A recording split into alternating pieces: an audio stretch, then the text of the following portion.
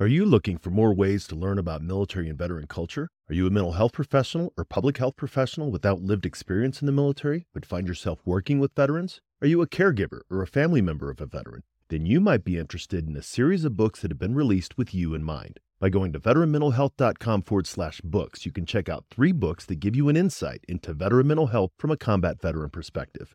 These books are a collection of short, consumable essays that discuss a wide range of topics related to mental health and wellness in post-military life. Head on over to veteranmentalhealth.com/books and check them out for yourself, or follow the link in the show notes. Welcome to episode 98 of the Headspace and Timing podcast. On today's show, veteran, mental health professional, and fitness professional Stephanie Lincoln joins me to talk about how physical wellness and mental wellness are connected. I'm all about the toolbox. Like I use that analogy over and over and over again. When you're carrying around a toolbox and that toolbox helps you get through stressful situations in your life, and you have 2 things in there and both of those don't work, then what? That's when you reach the point of helplessness. I'd rather you carry around a toolbox with 30 tools in it and then be able to kind of go through each one. And one of those is going to work, right? You may have to go through a few, but one of them is going to work for you. Make sure to check out the show notes for this episode on veteranmentalhealth.com. If you're a longtime listener, share the show with someone you think may enjoy it. Make sure to hit subscribe on your podcast player of choice, which can be found at veteranmentalhealth.com/platforms.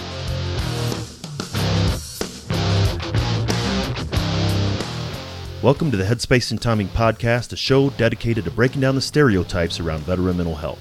My name is Dwayne France, and I'm a retired Army non-commissioned officer and a combat veteran of both Iraq and Afghanistan.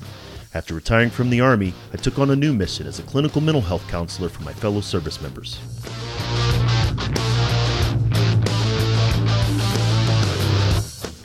If you served in any branch of the military, then you're familiar with the M2 machine gun, the 50 cal.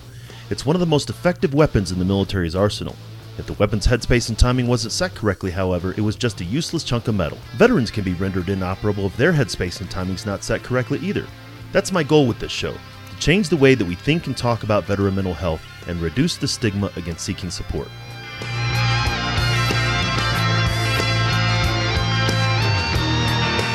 Each week, we'll talk with mental health professionals, veterans, and those who support service members, veterans, and their families.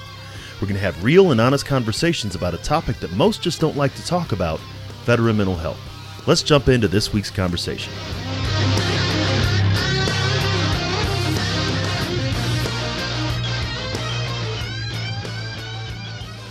Hey everybody, welcome back to the Headspace and Timing podcast. Once again, and as always, we really appreciate you taking the time to listen and learn about veteran mental health in general, and interestingly enough today about physical health and how everything integrates. My guest on today's show is former Captain Stephanie Lincoln, and she's going to talk about her journey, not just as a mental health professional, but also as a fitness instructor and as a service member herself, and how all of that ties together. So, Stephanie, welcome to the show. Thanks, Dwayne. Thanks so much for having me. Yes, absolutely. I appreciate, we've been having some conversations while you and I actually met in person, at the Military Influencers Conference back in Orlando last year. And I was fascinated by your story, and I wanted to be able to bring you on the show to talk about your own personal story and then definitely how things have progressed. So before we get into what you're doing now, I'd like to give you an opportunity to tell the audience a little bit about yourself. Yeah, my name is Stephanie Lincoln, and I'm a former captain in the Army National Guard. Spent 10 years in the military, half enlisted, half an officer. So I was what's commonly known as a Mustang. So I went to OCS, and I feel like I never left. I got out in 2007, and I resigned my commission because my father was he was diagnosed with brain cancer, and I was helping care for him. And I figured the military would always be there if I ever wanted to go back in, and it was meant to be, I'd go back in. But I feel like I never left because pretty much a year and a half after I got out, I got offered to come kind of back in and be embedded with the Florida Army National Guard at the time to basically get up and running their mental health program. And at the time, they'd never had any kind of mental health services. That was always kind of pushed towards the chaplains, and that's what they were handling. But of course, as some of us know, who are in the military and former military members, 2006 and 2007 were probably the worst years ever in the military as far as the suicide rates. And they were basically in an all-out panic with these horrendous numbers. So they threw, of course, like the military always does, they just threw a lot of money at it and hoped something worked, right? They just created a lot of stuff really quickly.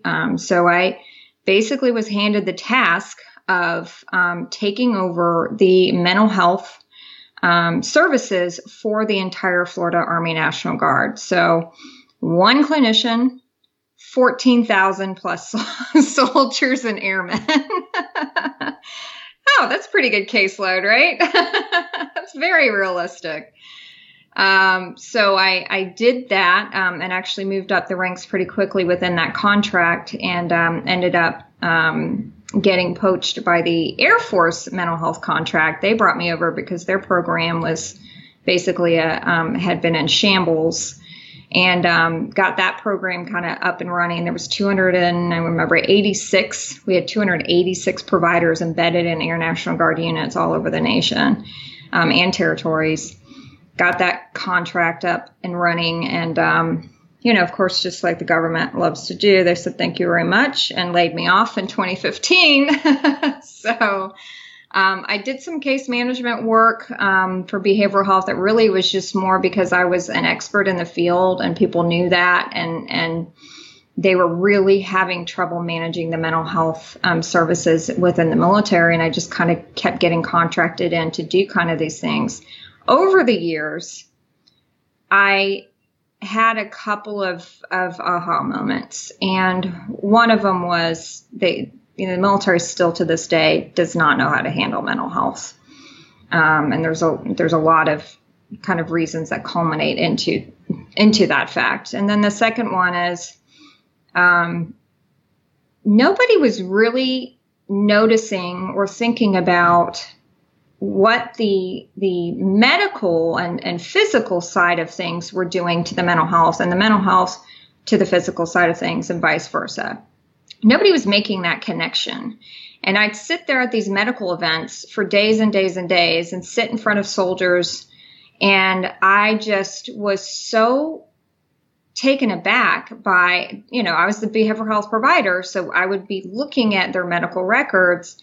These guys were, 20 years old and, on this litany of mental health, medications and treatments, and had this history, and they were so young. But also what really kind of jarred me was the physical health issues that were going on as well. The fact that they were 65 pounds overweight. They had back and knee issues, surgeries, lots of different complaints. They're on cholesterol medication and blood pressure medication and pre-diabetic. All of these things were kind of present in almost every single person I sat down with. It was never just mental health, almost never just mental health. There was always some sort of physical medical issues going on in conjunction with that. And then add on the substance abuse. So it was, I seemed to be the only one making that connection, going, why is there not a dietitian or nutritionist sitting here talking with these soldiers too? Why are we not talking about this issue? And over the time, being a fitness professional, I decided I, would love to kind of put together a program that encompassed both. See, and that's it's really amazing as you just described sort of that transition. So you had joined the military before 9/11. So you, like me, had that bridge between 9/11 and post 9/11. And then you became an officer, but you weren't a behavioral health officer when you were in the National Guard. Correct. I was not. I enlisted in finance, not because I wanted to be in finance. It was just because it was the job that the military gave me. And then again, after I got out of OCS, it literally was just like the job that the military gave me. They were like, okay, we have some signal officer slots. You're going to take one of those. I'm like, all right, I don't even know what that is, but okay, I'm going to do that. And then, actually, fortunately, being a natural teacher and, being just all about, supervising and encouraging leadership, I got actually invited to the OCS schoolhouse to become a TAC officer instructor. So I spent the last 3 years of my time at that unit, and I got to do a lot of fun yelling and screaming and telling people to do push-ups and kind of mentoring and these future leaders in the military. So that was a lot of fun. So then how did you go from that, as a company grade officer, obviously an instructor, to being a licensed mental health professional? What was it when you left the military that caused you to want to get into mental health first and then later on physical health? I think personally for me, it was, and I think for many of us who end up in the mental health world, is because of a strong family history and early exposure to mental health issues. And it was a way for me to figure out why my childhood was so chaotic and, my own issues as well. I think that happens a lot. I remember in graduate school, there was a lot of people in that seat, where they were just, had such, exposure to mental health issues as a child, family members.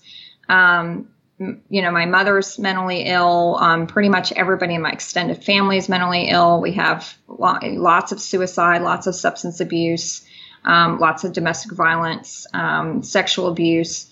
So it just kind of helped me maybe make sense. And I wanted to probably subconsciously kind of fix that and help other people not have to experience what I went through as a child and just absolutely having no idea why the things were the way they were. No, you're absolutely right. And that mirrors my journey almost exactly. My father, 3 of my uncles were Vietnam veterans. And as I, got into the later part of my career and I was leading these soldiers in Iraq and Afghanistan,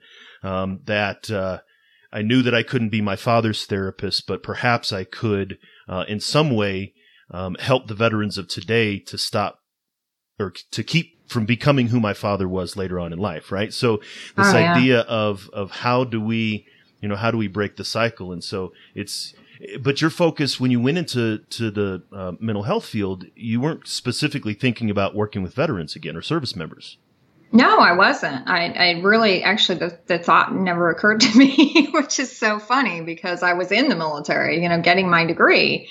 So, I actually ended up kind of straight out of getting my graduate degree, worked with teenagers mainly. And actually, I worked in the prison system, so the juvenile justice system, and I was specialized in sex offender therapy and assessments. And also assessments of high risk, juvenile criminals. So basically attempted murders, arson, very serious things. I was doing assessments on and working within this prison with convicted juvenile sex offenders. So that was my career path for a while. And it was great work. I would say I'd go back to it in a heartbeat. It was a lot of fun. Learned a lot working in a prison. If you ever want to learn a lot immediately, go work in a prison.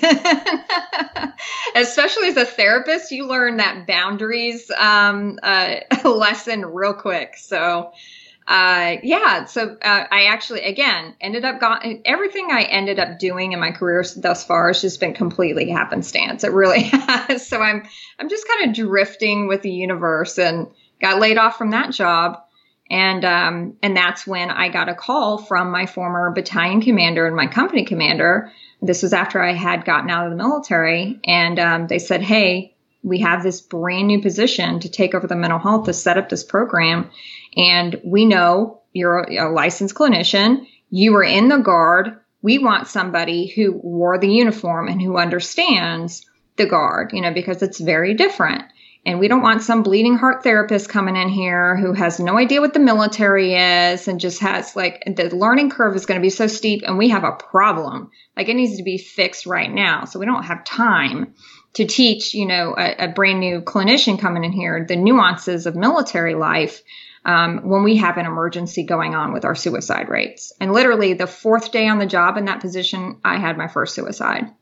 So it was hitting the ground running, and really, like, I was literally standing in the kitchen with this grieving family 4 days in. Wow. I mean, and it I don't like to say that it fascinates me, but understanding the difference between supporting mental health in the active duty component versus supporting mental health in the reserve or the guard component. The fact that you said you had 14,000 people on your caseload, right? You know, and those of us who are clinicians, we know that that's, you know, ungodly number, and it was just you. Whereas if you were in active duty, you would have had, at least at that point, and this was early on in 2009, as you said, but you would have had a behavioral health team. You would have had more support, but here it was just you. One of the things that I often think of when it comes to working with National Guard specifically is, Guard members and reservists are so isolated, and we know that that is a risk factor for suicide. But you get off a demob, or you may only see your people once a month and annual training twice a year. But sort of the isolation of the National Guard is built into the structure. And when you put the stress of, like you said, 2006, 2007 on top of that, that's when you get the problems that started to emerge in 2009, 2010. Absolutely. Yeah. And you hit the nail right on the head. And I think a big part of what I did as well for a couple of years there, just going out into the communities and connecting with these, you know, community behavioral health providers, is doing that kind of education and making them understand, because civilians all have this kind of thought about, oh, well, you know, they take care of their own. They have the military, they've got TRICARE, they've got, you know, hospitals on base, and they don't realize the reserve component is a huge part of our force. And they're deploying just as much, if not more, than our active duty components. So, you know, that's the difference. And the way I would describe it was, you know, hey, just imagine if you go in and you get your groceries, right? Somebody's bagging your groceries. That guy right there, maybe a week ago, was sitting in the middle of Afghanistan, you know, going on this patrol where he thought maybe he might lose his life. And now he's back to bagging groceries. Let me tell you what kind of adjustment that is. That's different than active duty. They come back, they go to the base, they're on the same base they're around other soldiers that they deployed with. They have that connection, they have those resources. But if you're going back from, you know, sitting on top of a tank and doing convoys to bagging groceries the next week, and just expect everything to be just transition beautifully, you got something else coming. You know, that's a great point. I always talk about, you know, veterans hiding in plain sight, but even this is service members hiding in plain sight. You know, you don't know, if you go to the store later today, if the person behind the checkout counter may have been a Gulf War veteran, right? Or may have served in the 80s in the Marines, right? And so there's this idea of, you know, there are veterans, you know, some more, some less in some communities. But even then, especially in the Guard and Reserve components. And the other thing that you said is exactly right. The same thing happens in active duty. My first time in Afghanistan, literally we came off a patrol and, you know, 2 hours later we were on a C-130. 2 days later I was back in base. But the person that I went on that last patrol with was sitting next to me because I was active duty, right? You know, my buddy Brian was there and I had that support. But even the National Guard, service members, they don't have that support. It's gone. And it's hard for all service members and veterans, I think, to have the awareness that we need to address these concerns, but it's even more difficult when you're trying to develop that awareness in guardsmen and reservists. Exactly. Yeah. And, you know, and even more so, you know, now, how many years later, we're talking about, after multiple deployments, and, you know, it's just, our force is definitely at its, I guess, spread. It's spread very thin as far as, you know, its ability to kind of continue with this never ending war, right? You know, in past conflicts, they've had some time to recover and reset, right? And our force hasn't had, a moment to do that. Now, I know the op tempo is a lot slower now, but that doesn't mean that, they're not still deploying and they're not still, kind of on edge and on guard, and how many more deployments am I going to have? So, coming home, especially, and not having those resources on the guard side of things. And I would argue even on the active duty side of things, there's a lot of interventions that the military could be engaging in and using in its toolbox that it's missing out on, because as we know, the military tends to kind of be slow on the uptake when it comes to innovations in medical treatments and mental health treatments. I hope that they were going to learn from the past and, especially the Vietnam era veterans, how we kind of really failed our warfighters in with that era of warfighters. But, that's part of why I put together Fireteam Whiskey, was to kind of bring in every aspect that I could find with the latest research in what is going to address as many issues as possible to get this warfighter or veteran healthy. And also, translating that to our first responders, because again, who better, who has more exposure, just like our veterans, on a daily basis almost, to these stressful situations, these fight or flight responses, this constant re-exposure to trauma. And we should just expect them to do their job. Oh, well, they have insurance, they have pensions, it's just like, okay, they're going to be taken care of. Why are we not throwing the most innovative research, whether it be medical, nutritional, fitness, wellness, at our, community, the people who serve their communities and country? You're absolutely right. I've often said it before, and actually have another show coming up where we are going to be talking about the overlap between first responder mental health and veteran mental health. But we are having a national conversation around veteran mental health. We're not having that national conversation around first responder mental health. It's starting to emerge, I think. But each force, each department, each unit itself is sort of a self-contained, maybe the county sheriff's office or anything like that. But so many veterans didn't make that transition. I think, I've got 6 or 7 of my former platoon members are now cops or firefighters or EMTs, right? Medics will go from, being a medic in Afghanistan to then switching over to being an EMT. And not only being exposed to current trauma, but also re-experiencing past trauma and things like that. And so, there is a huge crossover between the military community and the law enforcement community or the first responder community. Yeah, absolutely. And so, in creating Fireteam Whiskey, we certainly didn't want to leave them out. And especially with the reserve component, a lot of these reserve component service members, that's what they do.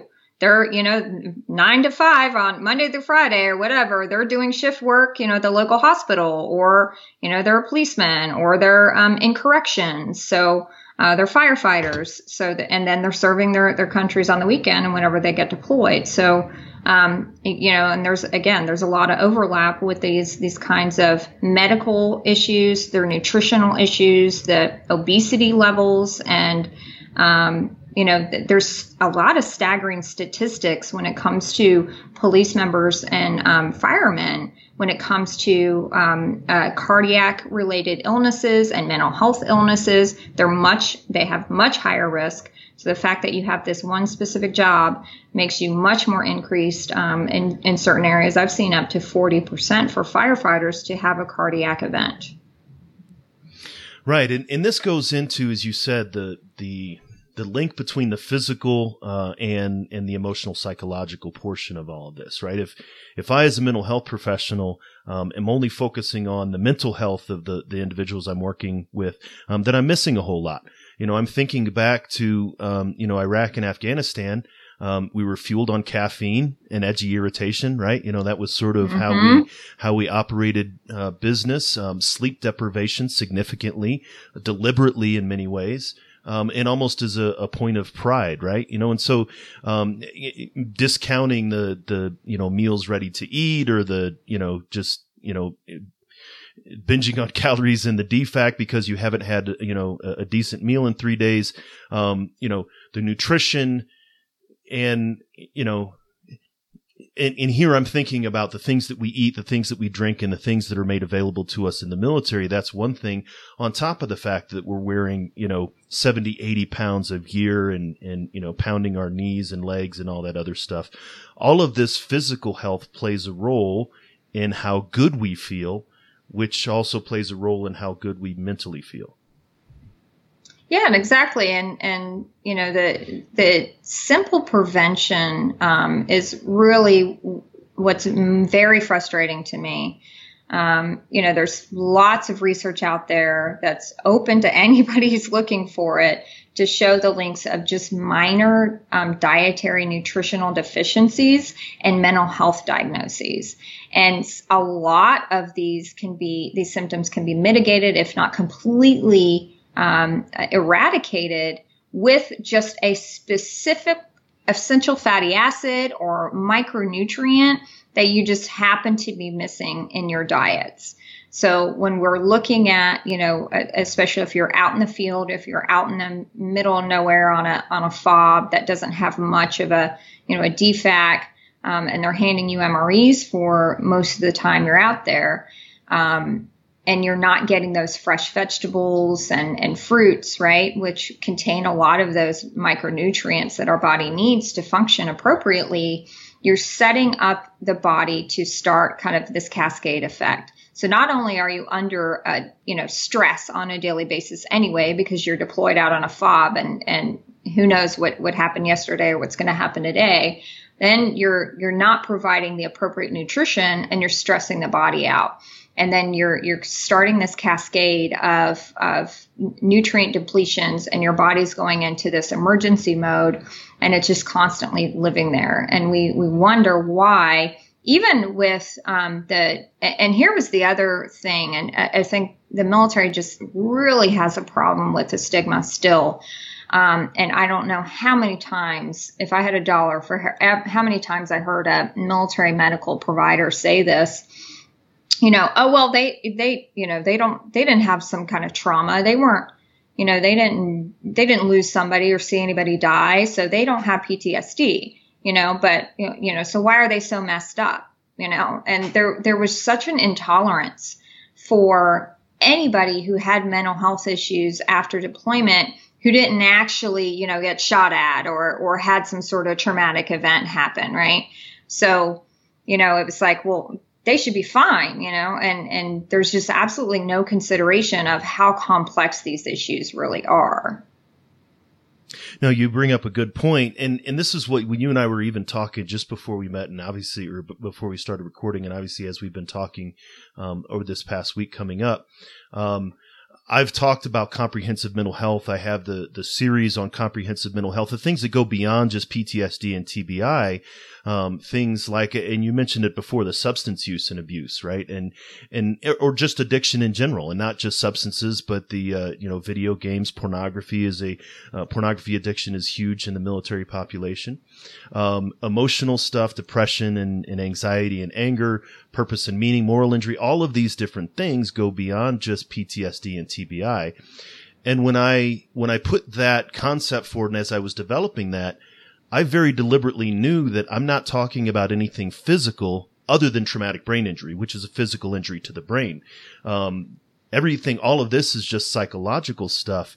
And it's not that I ignored, obviously, the physical aspect of it, but the physical aspect of things cause even more complication on top of the psychological impact of things. Yeah, it's the perfect storm, and it is a cycle that we enter into, and talk about a feeling of helplessness, right?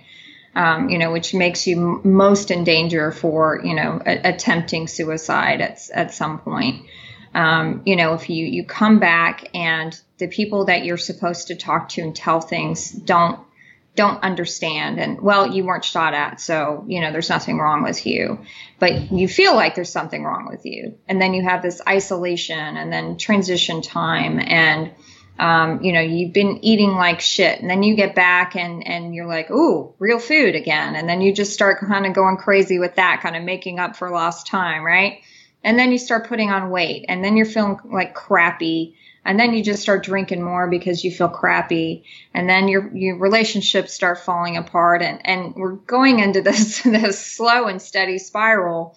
And then when you're at the bottom of that, I mean, how far away does that light seem when you just keep digging and digging every single day?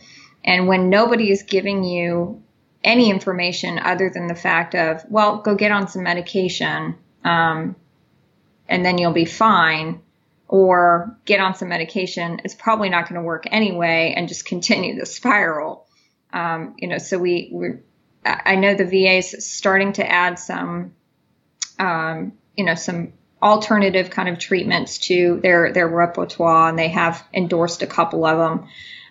But the problem is, again, access. We're talking about, we have military members scattered over every area of this nation, and just saying, well, go to the VA is not the answer, because what if the VA is 3 hours away? All right. So this person's supposed to drive to an appointment every week to get what they're supposed to be getting, but also live their life and pay their bills and be responsible for that. So that's not the right answer either. And then, maybe what the VA offers isn't what that specific military member needs. Maybe this other kind of therapy over here is what that service member needs, acupuncture or hypnosis, or, seeing a dietitian, having a fitness trainer, all of these things that encompass health, that affect our mental health and have been shown by research to greatly reduce symptoms of mental health disorder, are not being considered and referred to enough. You're exactly right. There are always these barriers. There's always barriers to anything, perhaps, but psychological health and wellness, as well as physical health and wellness, it takes effort, right? I mean, it takes effort to get up in the morning and go to the gym or go for a run or, whatever it is. But the more barriers that exist, the less likely that someone is actually going to engage in that behavior. And one of the things that I remember from our conversation in Orlando that really struck me was, you had mentioned Fireteam Whiskey before, which is a fitness organization, but it's also a total wellness organization, that you also include psychological health as well as physical health. And one of the critical things that I'm always trying to get people to understand is we have to begin and end with the wellness, the psychological wellness of the service member, veteran, or their family, begin and end with that in mind, right? So if they come in and they say, I need to lose a few pounds, well, what's going on psychologically that got you to the place where that became an issue, or, I can't make my car note, or all of these other things, whatever I'm trying to get help with, I need to begin and end with the psychological wellness in mind. Not to say that we're going to sit down and again, like your battalion commander, come in and have some hippie talk to us about, flowers, but we're actually going to meet the need of the veteran, what they're seeking, but also understand that there's psychological things that we need to address as well. And that's something that you've put into Fireteam Whiskey. Yes, that was really, really, really important to me when we set Fireteam Whiskey up. We call it Warrior Wellness. And all of our participants have access to, we probably have 50 videos now where I myself do education on, or we bring in experts in the field of everything that you can think of that touches mental health, physical health, everything from, I brought in a TBI specialist from the VA. I brought in chiropractors, even financial managers who talk about, getting your financial health in order, meditation experts, motivational speakers, basic nutrition, how to read a nutritional label, which almost nobody has any kind of background and training in, to stretching and yoga and, just self-care kind of things. We do have, talks about PTSD, mental health, depression, nutritional deficiencies, and common mental health disorders, and how you can supplement and find those in Whole Foods. So we continue to add to our our video repertoire to try and cover every single topic that we possibly can to, again, educate the service member, give them the tools and the resources, and, really kind of work with them one-on-one to inspire them to use them. I mean, obviously you and I are mental health professionals, and even in the fitness world, I can't physically force you to do anything, right? You have to be in a place of change in order to change, right? But I would be failing you if I did not provide you, if you're in a place of change and you're ready to change, but I did not provide you every tool that I possibly could and let you choose the ones and test the ones that will work for you. So when we're only giving 2 resources, like, all right, you're going to go talk to this person and you're going to be on some medication. What if those 2 things don't work? Then you're like, well, good luck, So I want to provide every kind of information, every kind of tool, and get them to kind of try them out and go, well, you know what? Actually, I do feel better after seeing a chiropractor, and this makes sense, and this works for me. So, just that I'm all about the toolbox. Like I use that analogy over and over and over again. When you're carrying around a toolbox, and that toolbox helps you get through stressful situations in your life, and you have 2 things in there, and both of those don't work, then what? That's when you reach the point of hopelessness. I'd rather you carry around a toolbox with 30 tools in it, and then be able to kind of go through each one. And one of those is going to work, right? You may have to go through a few, but one of them is going to work for you in that instance. So just having just more barriers in place to keep you from getting to that, getting to a period of hopelessness because you ran out of tools is my goal. And even hearing you talk about that, I think about veterans and service members. We're used to doing the job with the tools we're given, right? That's it. It's like, you want me to rebuild an engine, you give me a pair of pliers and a screwdriver. Well, that's all I've got. Well, I'm going to make it happen. It's not going to be fun. It's going to take me a long time. I'm going to be complaining because that's what soldiers do. But ultimately I'm going to make it happen because I don't have the awareness that there's these other things. And this is where you said this education piece, somebody coming along and saying, hey, Josephine, no, that's not, here's a better way to do this. And this idea of work smarter, not harder. Exactly. And it also, and here's what happens when you also only have a couple tools. You reach hopelessness very quickly, but also you feel like there's something wrong with you, that you are the reason why those tools don't work, that there is something innately wrong with you and your situation that makes your future hopeless, right? So, okay, well, I started taking this medication and they said it was supposed to work. Well, there must be something wrong with me. Apparently, medications don't work for me. So I'm going to feel like this for the rest of my life. And then you get into that spiral. I can't live like this for the rest of my life. Might as well kill myself. So, we want to avoid that as well, because when these tools don't work, a lot of times there's self-blame, and that your situation is specifically different enough from everybody else's why this medication didn't work for you. But nobody's telling them up front when they prescribe the antidepressant that 50% of the time it's not going to work. That's in research. So there's only 50% efficacy for antidepressants. But nobody told you that when they wrote you the script. They're just like, okay, you're diagnosed with this. Go get your script and have a nice day. So I wonder why that is. And I'd like to hear your, and definitely not, we're not going to be talking about why the pill pushers are, I try not to be negative there, but why we blame ourselves. And is it something innately in the military that is because, well, if I can't get over that wall, there's something wrong with me. Is that something that we're trained to do you think? Oh, absolutely. Because, we're taught from, day one when you get to boot camp, right? Or whatever your basic entry training is, that you're not good enough the way you came in. We've got to make you the tool that we need, to serve the military, right?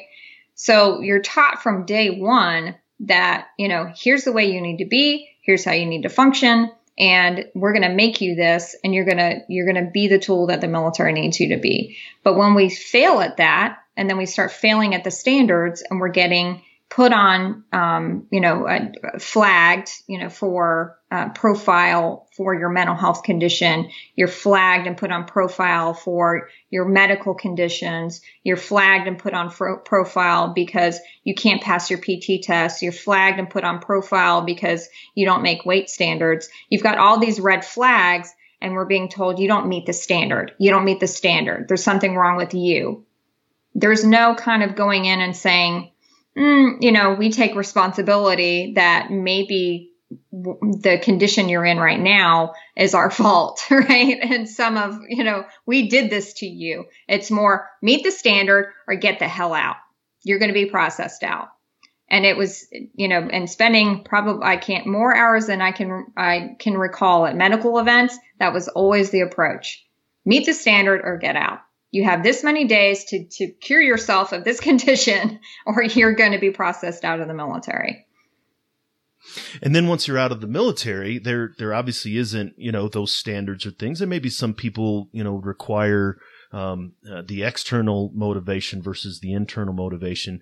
But, and I'm sure you've seen this meme before, right? The picture of Dwayne "The Rock" Johnson, this is you when you're in the military, and the picture of Nacho Libre, this is you after the military, right? This idea of service members let themselves go, not intentionally. It's just you wake up 10 years later and you look in the mirror and you're not the, young stud or studette that you were. Number one, none of us are 20 or 25 anymore. But there is this concept of without this structure and without this support, without the education, that things can really go off the rails, after you leave the military. Yeah. And I think that's just an innate failing of being in the military is you are conditioned, right? You are conditioned to do things a certain way, to look a certain way, to walk a certain way, to be where you need to be when you're told to be there. There's a lot of kind of that brain power taken out, right? That self accountability taken out of your day-to-day life that I think civilians, get a little bit more experience in, right?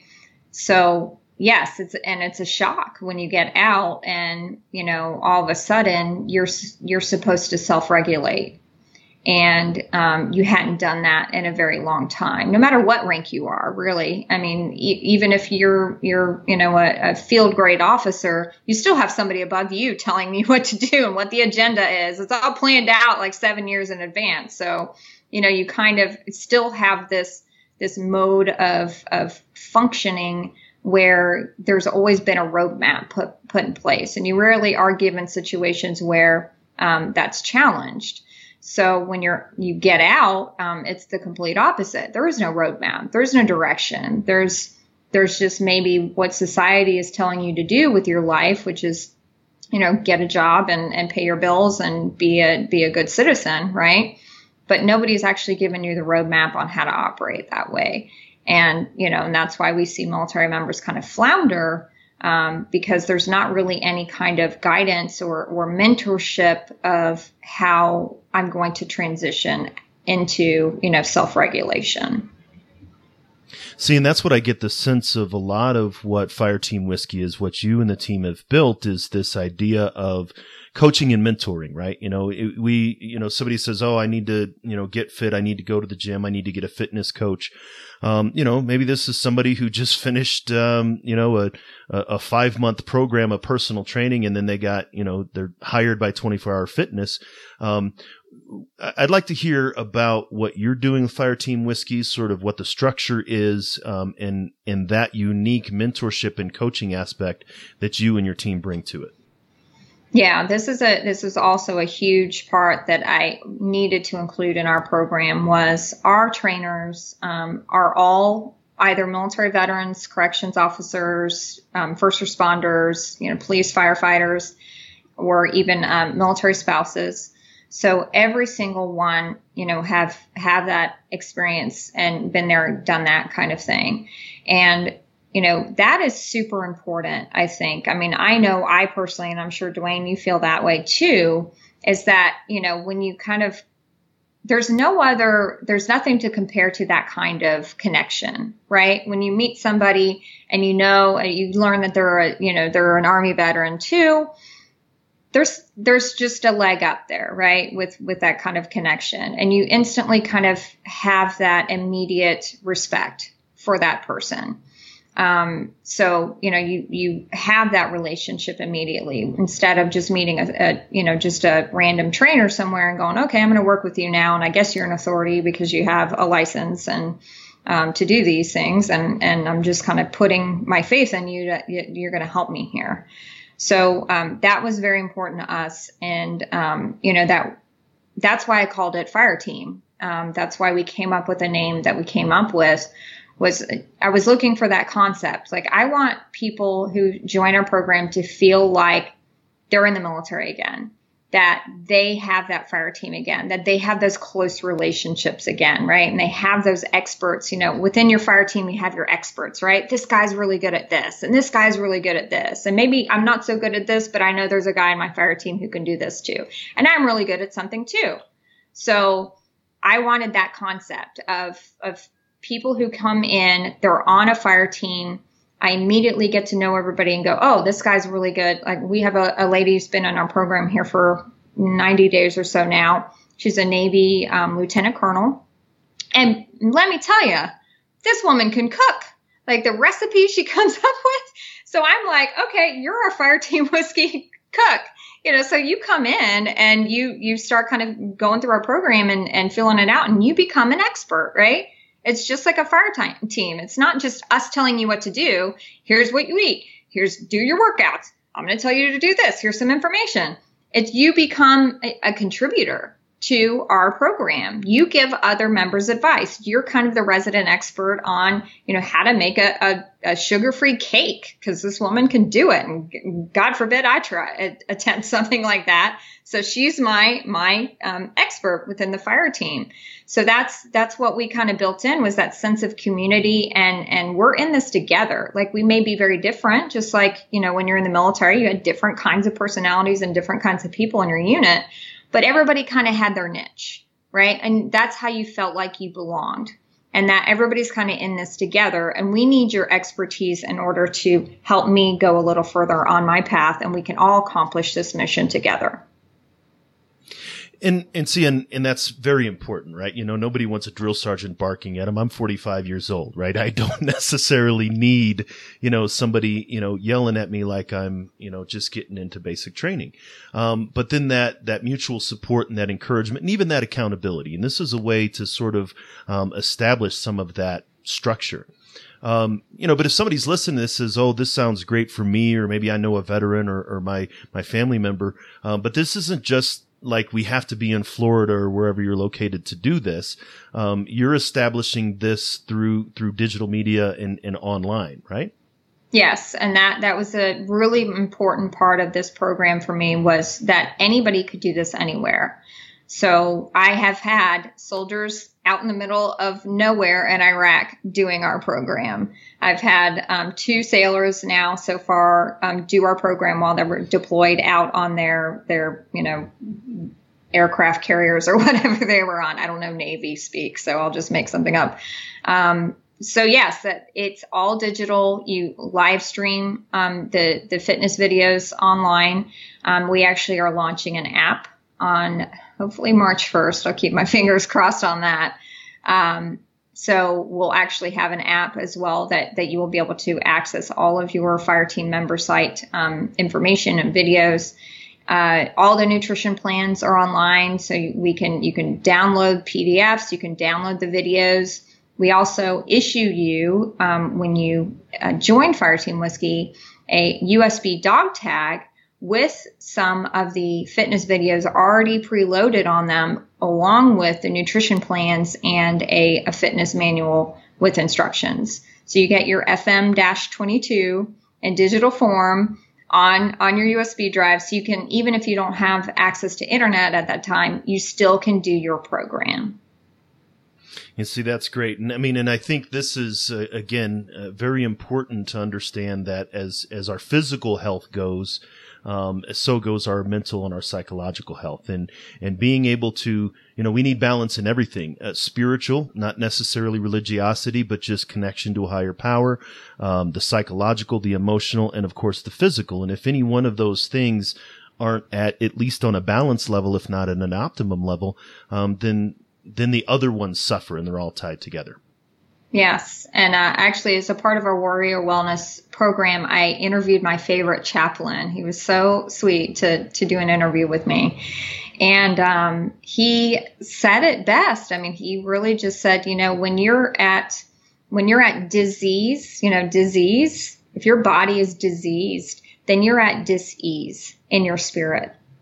And you need to be taking care of both. So taking care of your spiritual health is helping you with that dis-ease, and taking care of your physical health is your burden as a person who was given a body, by whatever spiritual being you believe in, that you need to be free of disease as well. And, not point the finger and looking for and being angry at the world for, the circumstance that you're in, but actively see it as your spiritual, mission to take care of both of those things, because they were a gift that was given to you, by, whatever you believe in. So, he said it the best. And I said, I'll never forget the way you just said that about the spiritual health and how important that is. And I really appreciate, and we talk a lot about holistic, and holistic has its own sort of, herbs and berries kind of stigma to it.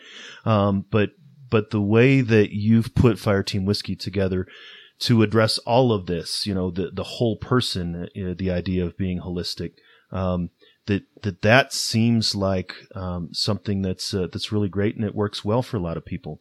So if somebody's interested and they want to learn more about Fireteam Whiskey, this is are there some paid versions? Is there subscription? What does it look like with that? Yes, we have a couple of different packages that you can purchase. You can always try it for 2 weeks free. So we have a 2-week try it for free trial for anybody who just wants to kind of come in and see what it's about and not making a commitment. And that's perfectly fine. And we also have 100% money back guarantee that if you do our program for 30 days and you see absolutely no results, then we will give you your money back.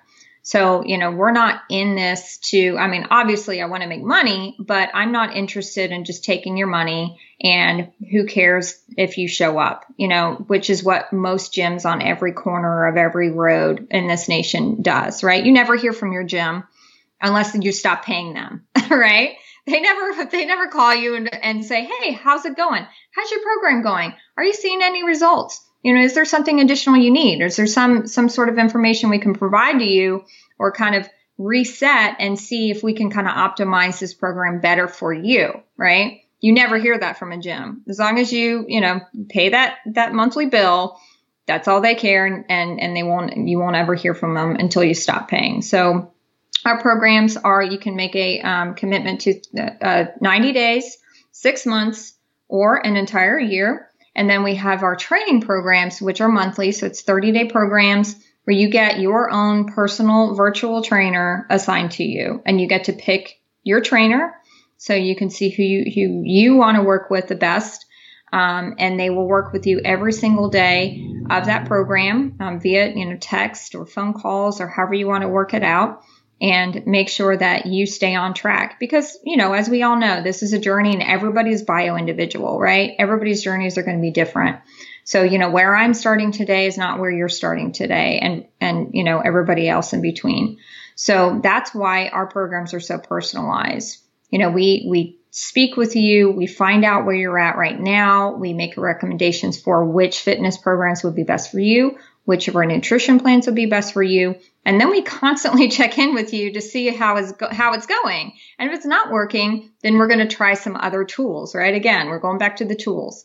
And then also make suggestions about, maybe what you're personally struggling with. And we have some Warrior Wellness videos to kind of give you those resources and education in those areas. And you can kind of look at maybe getting some more resources where you live to further enhance your wellness journey.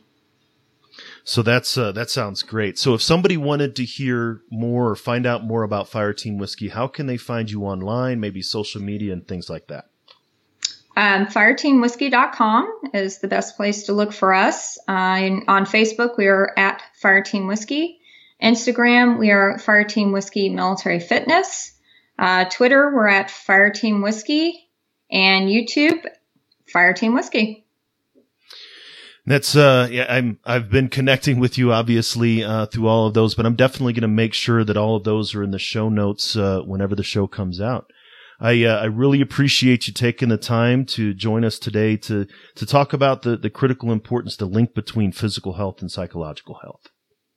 Thanks so much for letting me share my story and about how we're doing something different for our veterans and our warfighters and our community responders. Absolutely.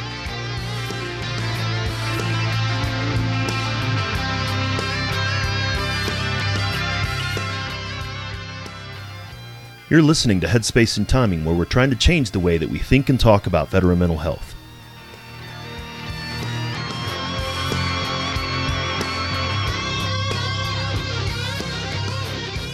When Stephanie and I met last year, it was obvious that her passion is to help service members and veterans with their fitness. Like me, she became a mental health professional after leaving the service, but for her, it didn't stop there.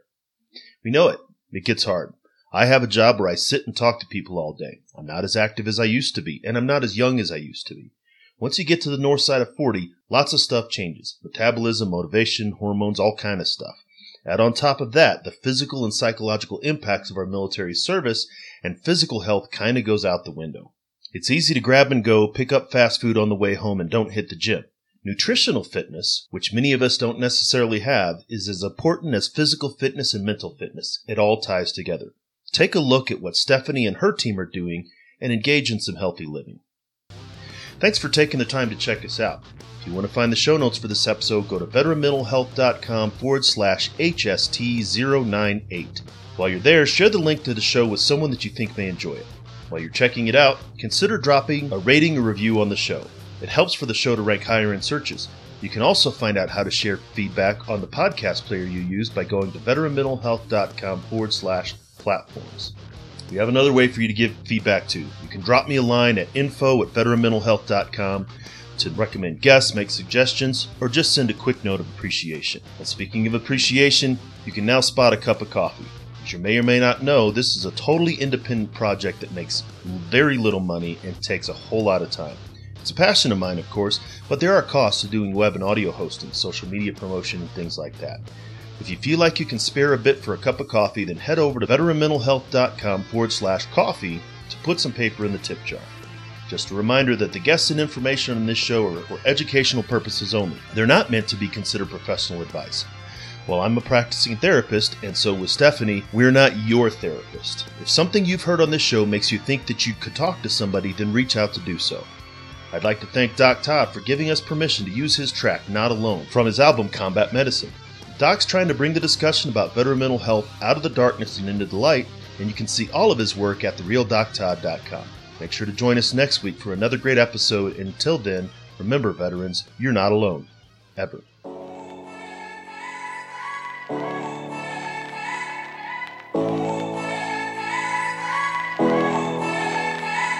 The struggle is real, found a feast and lost a soul. Eventually my drinking, it got out of control. There in darkness I roam, struggling to find home. See, suddenly death didn't feel so alone. 22 a day, destination unknown. It could have been avoided if you picked up the phone, but now you're gone, so I guess all we get is the tone. Nothing but bone weeds, overgrown, pushing up stones. I've triumphed over enemies, co-created enemies. Broke out facilities that tried to put an end to me. R.I.P. I'd rather grind in tranquility. Authentic tendency, embrace my ability. I try so hard to have faith. I bow my head and I pray. Lord, please lend me the strength to carry on and keep staying. How this life's so demanding, so much pain on this planet. I hurt each time I wait, but with you I'm not alone. Not alone. You're not alone. Ah, yeah. And every time that I fall, I'ma call on you, get myself back up again. Without my Georgia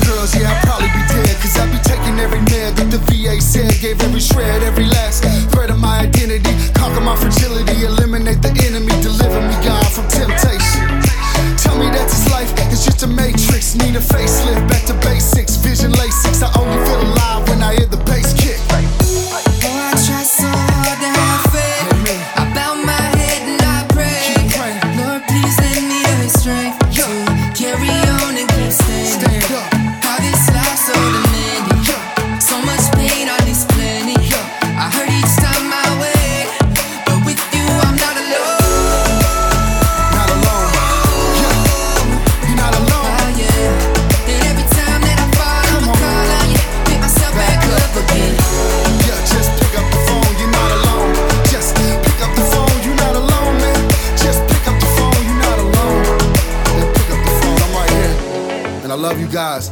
Take those bottles out, dog, and pour them in the sink. Take the needles out your arm and the gun away from your forehead.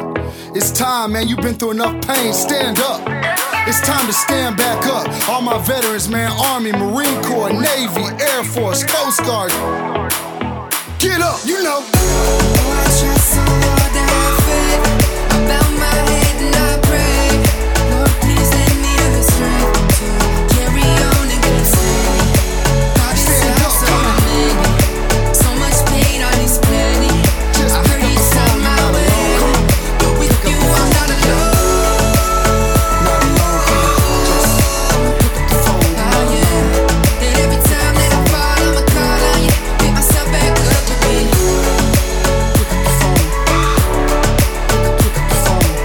You heroes, man, put your chin up and your chest out.